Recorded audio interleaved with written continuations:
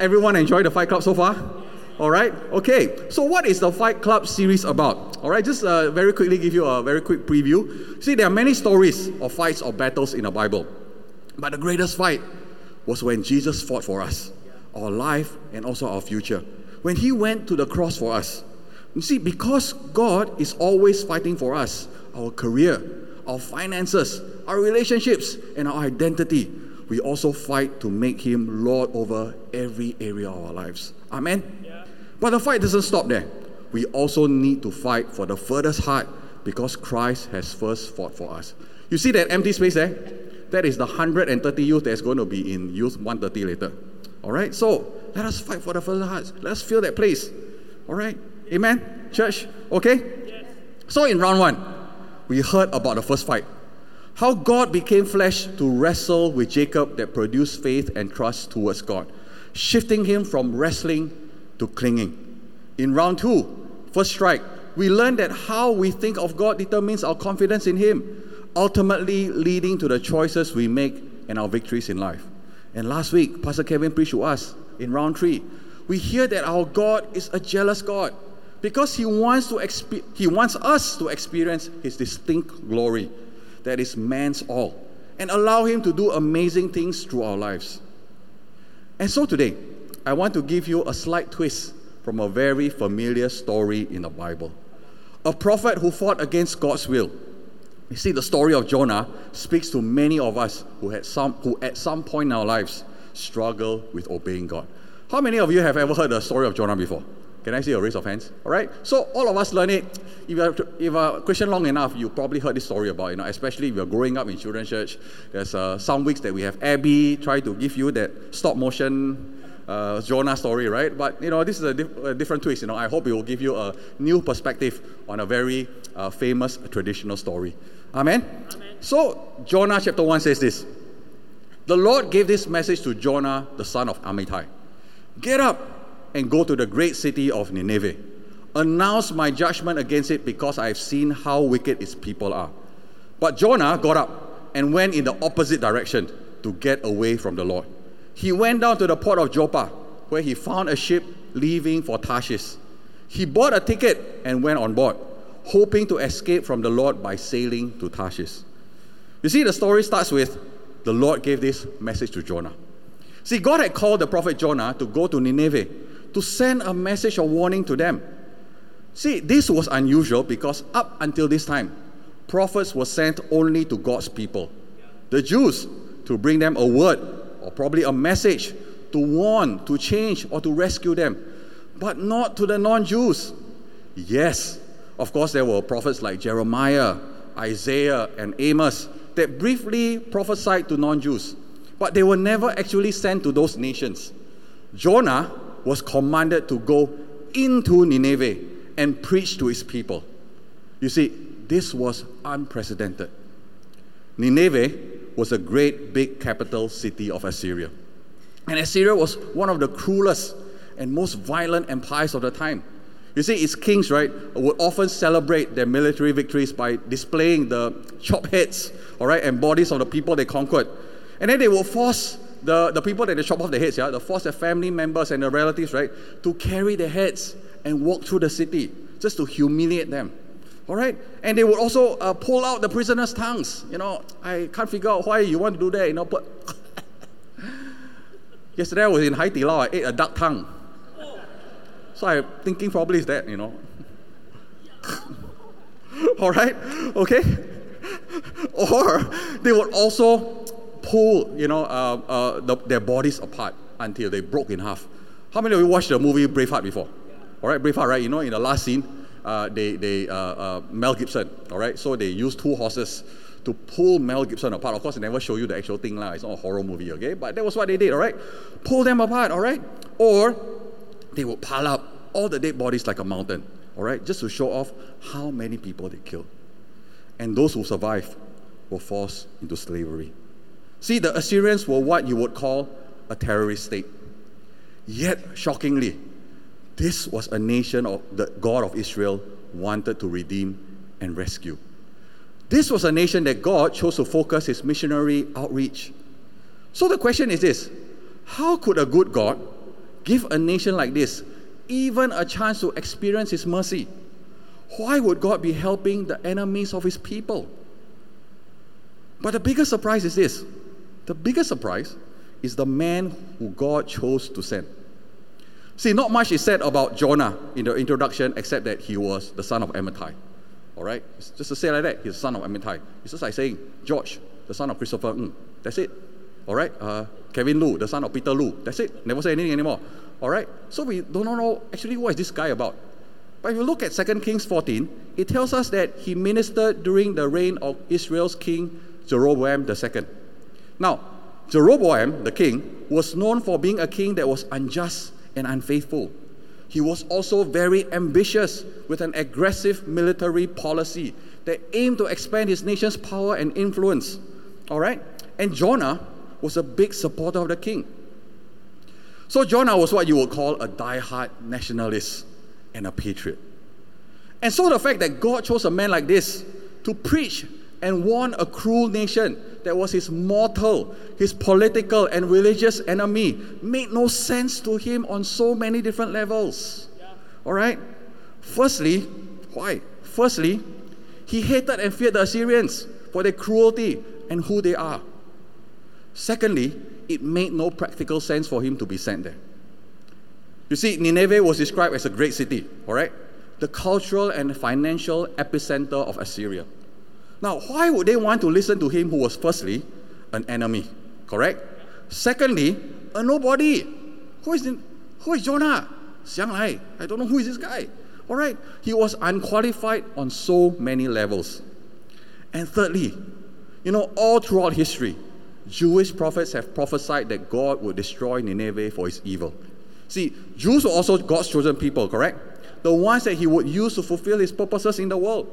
So it would only make perfect sense that God would use a Jewish prophet and a patriot like Jonah to bring judgment or punishment to the Assyrians. So if God rescues them, the Ninevites, wouldn't He be, firstly, breaking His own promise to Israel? Correct? Secondly, contradicting all His prophets. Correct? I'll say it makes no sense at all. There's simply no justification and no logical sense for this assignment.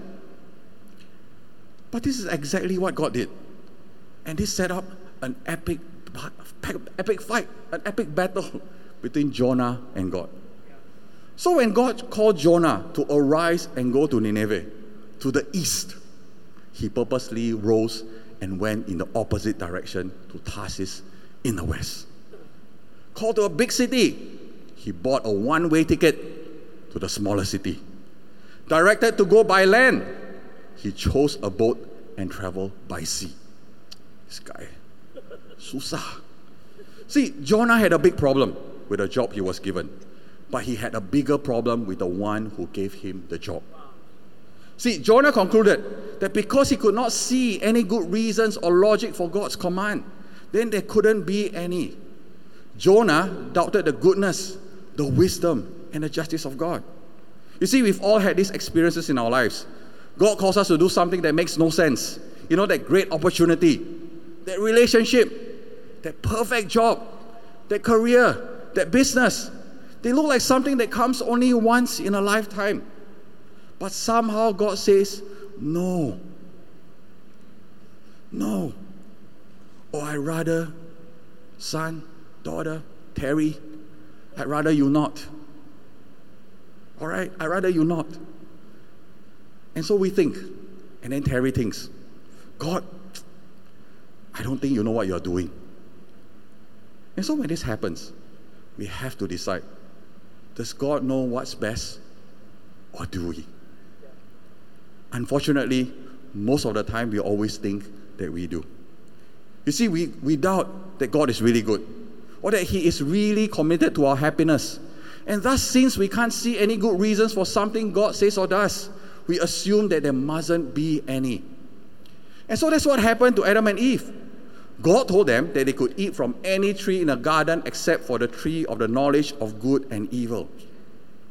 But the fruit looked so good and pleasing and desirable. A durian maybe, I don't know. What is so wrong about durian? God, smells so good. Looks, okay lah, quite funky lah, a lot of thorns, quite funky, but man, it looks so pleasing, all right? And God gave them no reason why it was wrong to eat that durian. So Adam and Eve, like Jonah, decided that if they couldn't think of a good reason for a command of God, then there couldn't be one. They didn't trust that God had their best interest in mind. And so they ate. And so often, we disobey God because we don't trust that He has our best interest in mind. How could something so right be so wrong, God? And so we go ahead and do those things that goes against what God, our parents, our pastor, our leaders, our group friends tell us not to. And so Jonah runs, but God won't let him go. See, God throws a storm upon the sea. See, it was so strong that it almost breaks the ship that he was sitting apart. If Jonah refuses to go into the great city, God says he will go into a great storm. You see, this act of God teaches us that every time we disobey God, there are storms attached to it. See, the Bible does not say that every difficulty is the result of sin. All right? The story of Job shows us that even good people go through sufferings. But it does teach us that every sin will bring us into difficulty. See, we cannot continuously mistreat our bodies, eat junk food. All right, these past 2 weeks I was moving house. Almost every meal there's a McDonald's involved. All right, it's either a breakfast or a lunch or a dinner, right? Every meal for the past 2 weeks there was a McDonald's involved.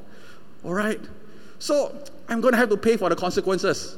So yesterday morning I went for yoga, intense yoga for 1.5 hours, right, to clear myself of that guilt. All right, but there are consequences. All right, so you cannot keep eating junk food, mama. All right. Not exercise, yet expect to have good health. All right? We cannot treat people badly and expect to maintain that friendship. Yeah. We can't cheat and lie, have that affair, have that fling, without destroying the trust and love of a relationship. Yeah. We can't be self-centered. We can't be selfish, be a loner that floats in and out of church, or move around churches, or shop for churches. Wow. I shared yesterday, right? Some of us like to shop churches, all right? We go online. What's the best deal? Wow, this church, collective. Best deal, or some of the best deals, all right? Oh, the people love me. Okay? Wow. I don't have so much. Wow, not bad, some more. Wow, lucky better. This one the best deal. I don't have to give. Wow, even better. No need to give offering, all right? Don't need to give on my time.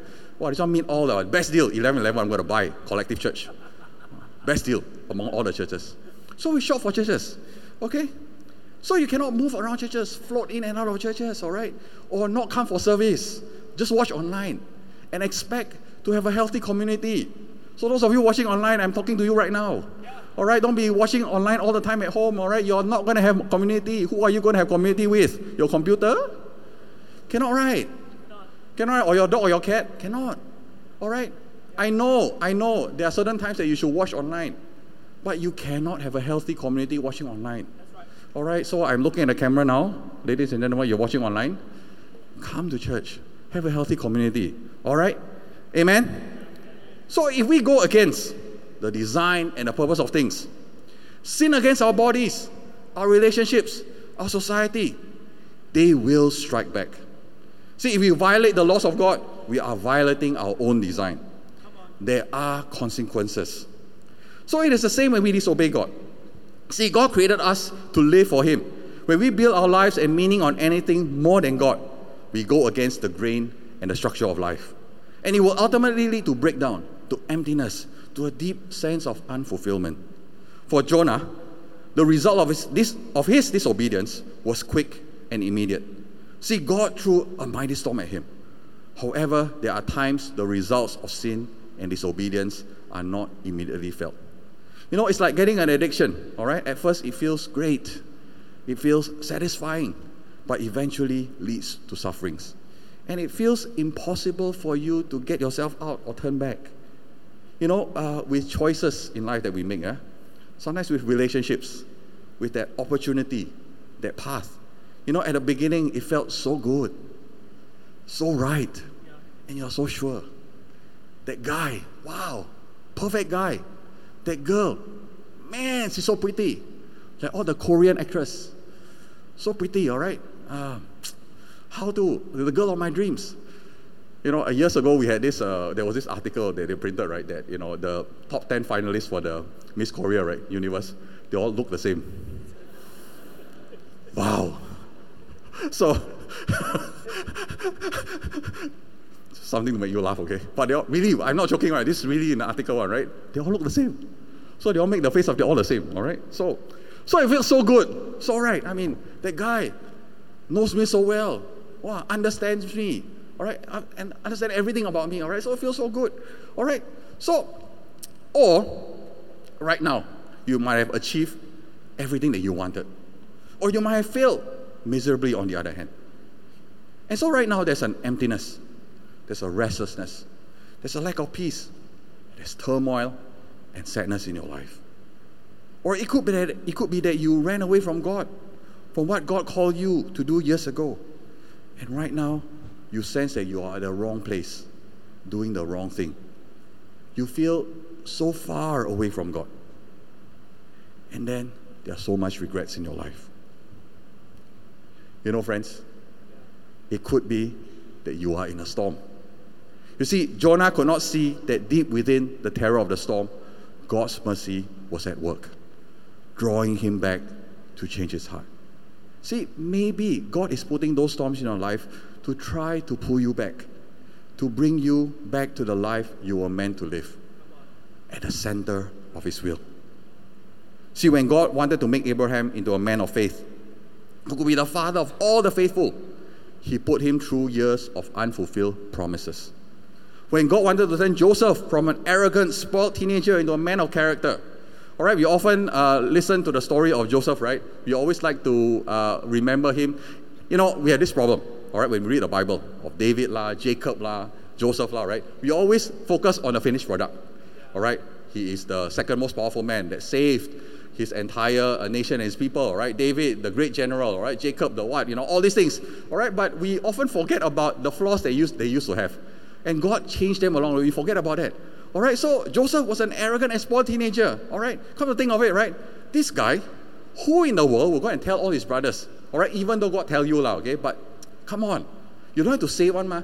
So God told him that one day you will rule over your brothers, all your brothers. All your brothers will bow down before him. So this guy, right, go and tell the brothers, all of you will one day rule before me, rule, bow down to me and serve me. All right, come on, guys. This guy got IQ, but the EQ was zero, okay? Zero. Correct or not? So, so he was arrogant. He was spoiled, all right, teenager. And God wanted to turn him into a man of character. So he put him through years of rough treatment, all right, slavery, betrayal, imprisonment, before he could become the second most powerful man in the country and save his people. Moses had to become a fugitive and spend 40 years in a lonely wilderness before he could lead. Again, church, the Bible does not say that every difficulty is the result of sin, but it does teach us that for Christians, every difficulty can help reduce the power of sin over our lives. See, storms wake us up to truths we wouldn't know otherwise. It develops faith, wisdom, humility, and strength in us that nothing else can. Only because some great storm drove us towards God. Amen? Yeah. Amen? Yeah. Well, the storm itself was not enough to totally turn Jonah around. You see, the story goes on to say that God chose a great fish to swallow him. As much as God wanted to teach Jonah a lesson by throwing him off the boat, in his severe mercy, he also used another threat to rescue him. A big fish, by swallowing him. All right, growing up, we always say that a big fish is a whale, all right? We're not here to try to prove what kind of fish is there, right? It could be a whale, it could be a fish, I don't know what kind of fish is there, okay? But anyway, it's a big fish, all right? We're not here to try to prove that, okay? But the thing is this, the fish should have killed him, but instead, it kept him alive in his belly. God kept Jonah in this prison because he was not done with what he wanted to teach Jonah. All right, so he kept Jonah in the prison of the fish belly. Because he wanted to teach Jonah a lesson. With that, God wanted to show him another act of deliverance and another act of mercy. See, my friends, sometimes when we fight against God by our disobedience, it takes a radical treatment for a radical cure. The choices Jonah made were step by step bringing him further and further down the wrong trajectory of his life. What do I mean by that? You see, he first ran down to the port of Joppa to escape to Tarsus, correct? So he went down to a port called Joppa, all right? Then he went down to a ship. After he went down to the ship, he went to the lowest level of the ship, going down to the bottom of the ship. And after that, when he was thrown off the ship into the ocean, the fish swallowed him. And the fish brought him further down into the depths of the ocean. All the way down. Not until Jonah was all the way down, hitting rock bottom, finally stripped of all his self-independence, that deliverance was finally possible. See, there was a fatal flaw in Jonah's character, and it will be hidden from him as long as his life was going well.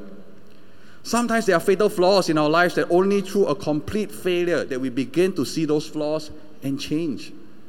It is only when we reach the very bottom, when things fall apart, when all our schemes and all our resources are broken and exhausted, that we are finally open to learning how to completely depend on God.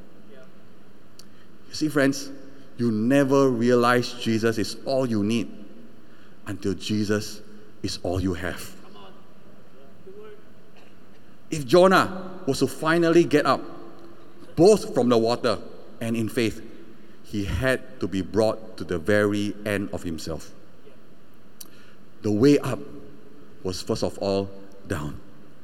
Because the usual place to learn the greatest secrets of God, secrets of God's grace, is always at the bottom.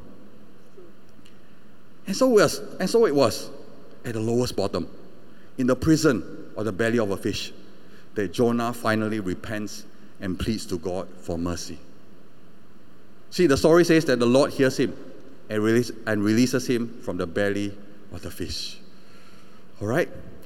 So, the Lord spoke to Jonah a second time, this time, all right? This time, he asked for mercy already. So this time, God spoke to him again. Jonah, get up and go to the great city of Nineveh and deliver the message I have given you. The Bible says, this time, Jonah never argue anymore, never run away anymore. He obeys God, obeys the Lord's command, and went to Nineveh. Whew. All right? So the story says that he delivered God's warning, and all the great city of Nineveh, all of them repented. All right? So when God saw what they had done and how they had put a stop to all their evil ways, he changed his mind and did not carry out the destruction he had threatened.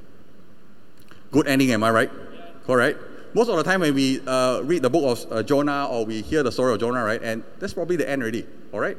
We are happy, okay? It was a good ending, all right? So children's church always said, okay, finish, no more already, all right? But most people, they have read or heard the story of Jonah, think of this as the end. See, he had repented. He was released from the fish and finally obeyed God to preach to the Ninevites. And to top it all off, the evil Ninevites actually turned from their evil ways. And God spared them from destruction. See, this is a triumphant and perfect ending, don't you think? Yet there is a final, surprising chapter that reveals Jonah's fight with God is yet to be concluded. That God is still not done with him.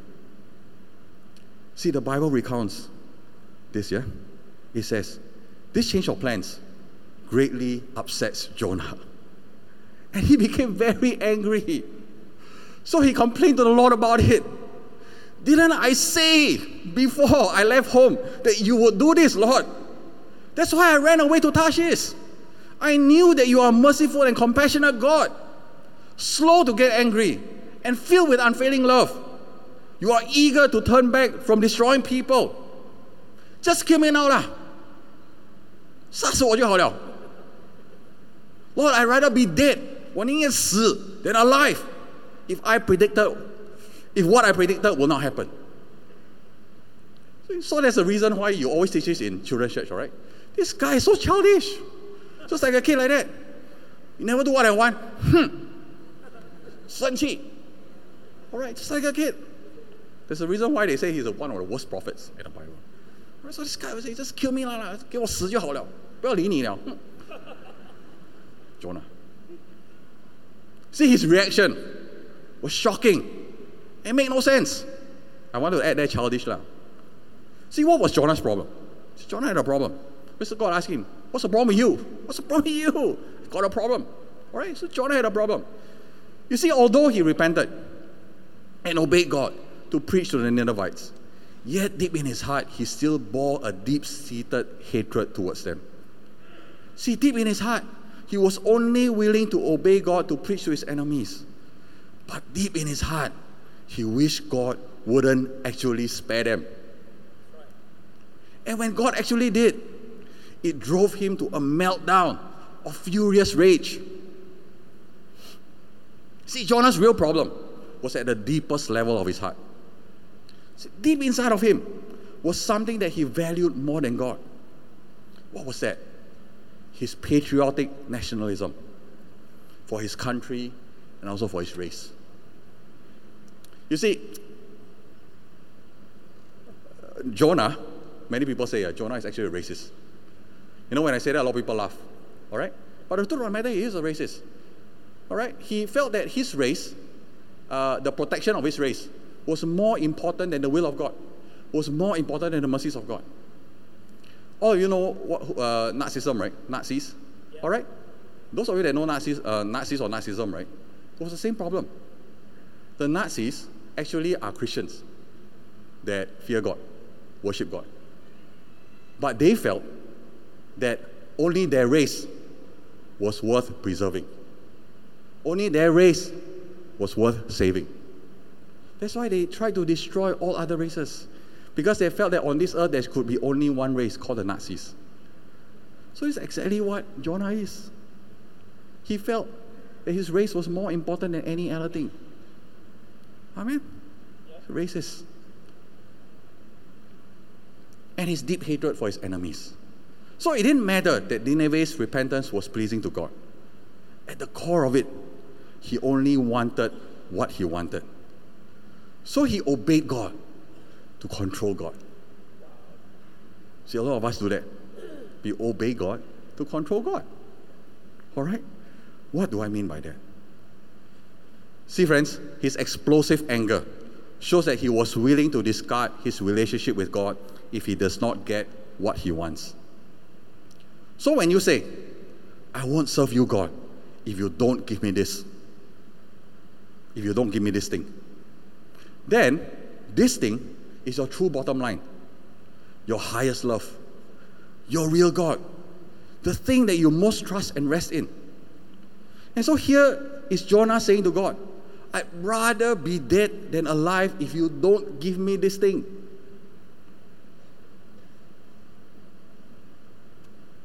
What is that thing in your life that is more important than God?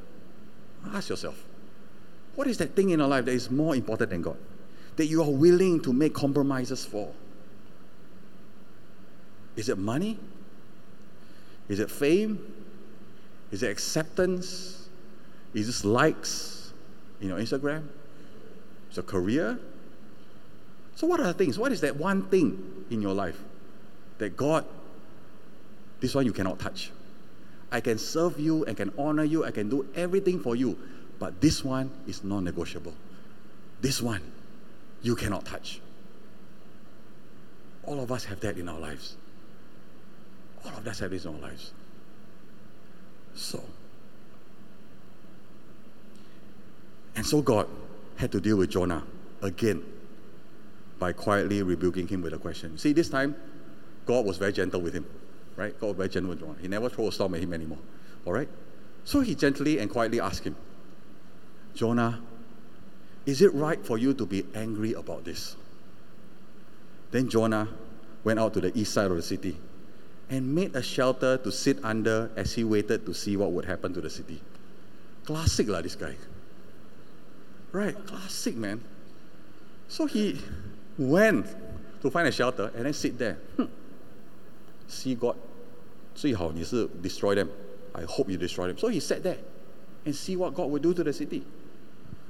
So, and the Lord arranged for a leafy plant to grow there. And soon it spread its broad leaves over Jonah's head, shading him from the sun. See, this eased his discomfort, and Jonah was very grateful for the plant. You see, God was still gracious and merciful to him, even in his disobedience. Yeah. See, that's the wonder and the beauty of our God, that sometimes even in our disobedience, that God is still merciful to us. That's right. But of course, God also have to continue to deal with him like, okay? So what did God do? God arranged for a worm. 一条虫. All right? The next morning, at the dawn, the worm ate through the stem of the plant so that it withered away. And as the sun grew hot, God arranged for a scorching east wind to blow on Jonah. The sun beat down on his head until he grew faint and he wished to die. Death certainly is better than living like this. One more time again, say, I want to die again, this guy. Death is certainly better than living like this, God, he exclaimed. Then God said to Jonah, is it right for you to be angry because the plant died? So God very gently talked to him again, Jonah, is it right for you to be angry because the plant died? Yes, yes, Lord, yes. Even angry enough to die. Again he said. My gosh. Then the Lord said, you feel sorry for the plant, though you did nothing to put it there. It came quickly and died quickly. But Nineveh has more than 120,000 people living in spiritual darkness. Not to mention all the animals. Shouldn't I feel sorry for such a great city? You know that was the end of Jonah? It was open-ended. It's open-ended. Can I have the musicians to come up?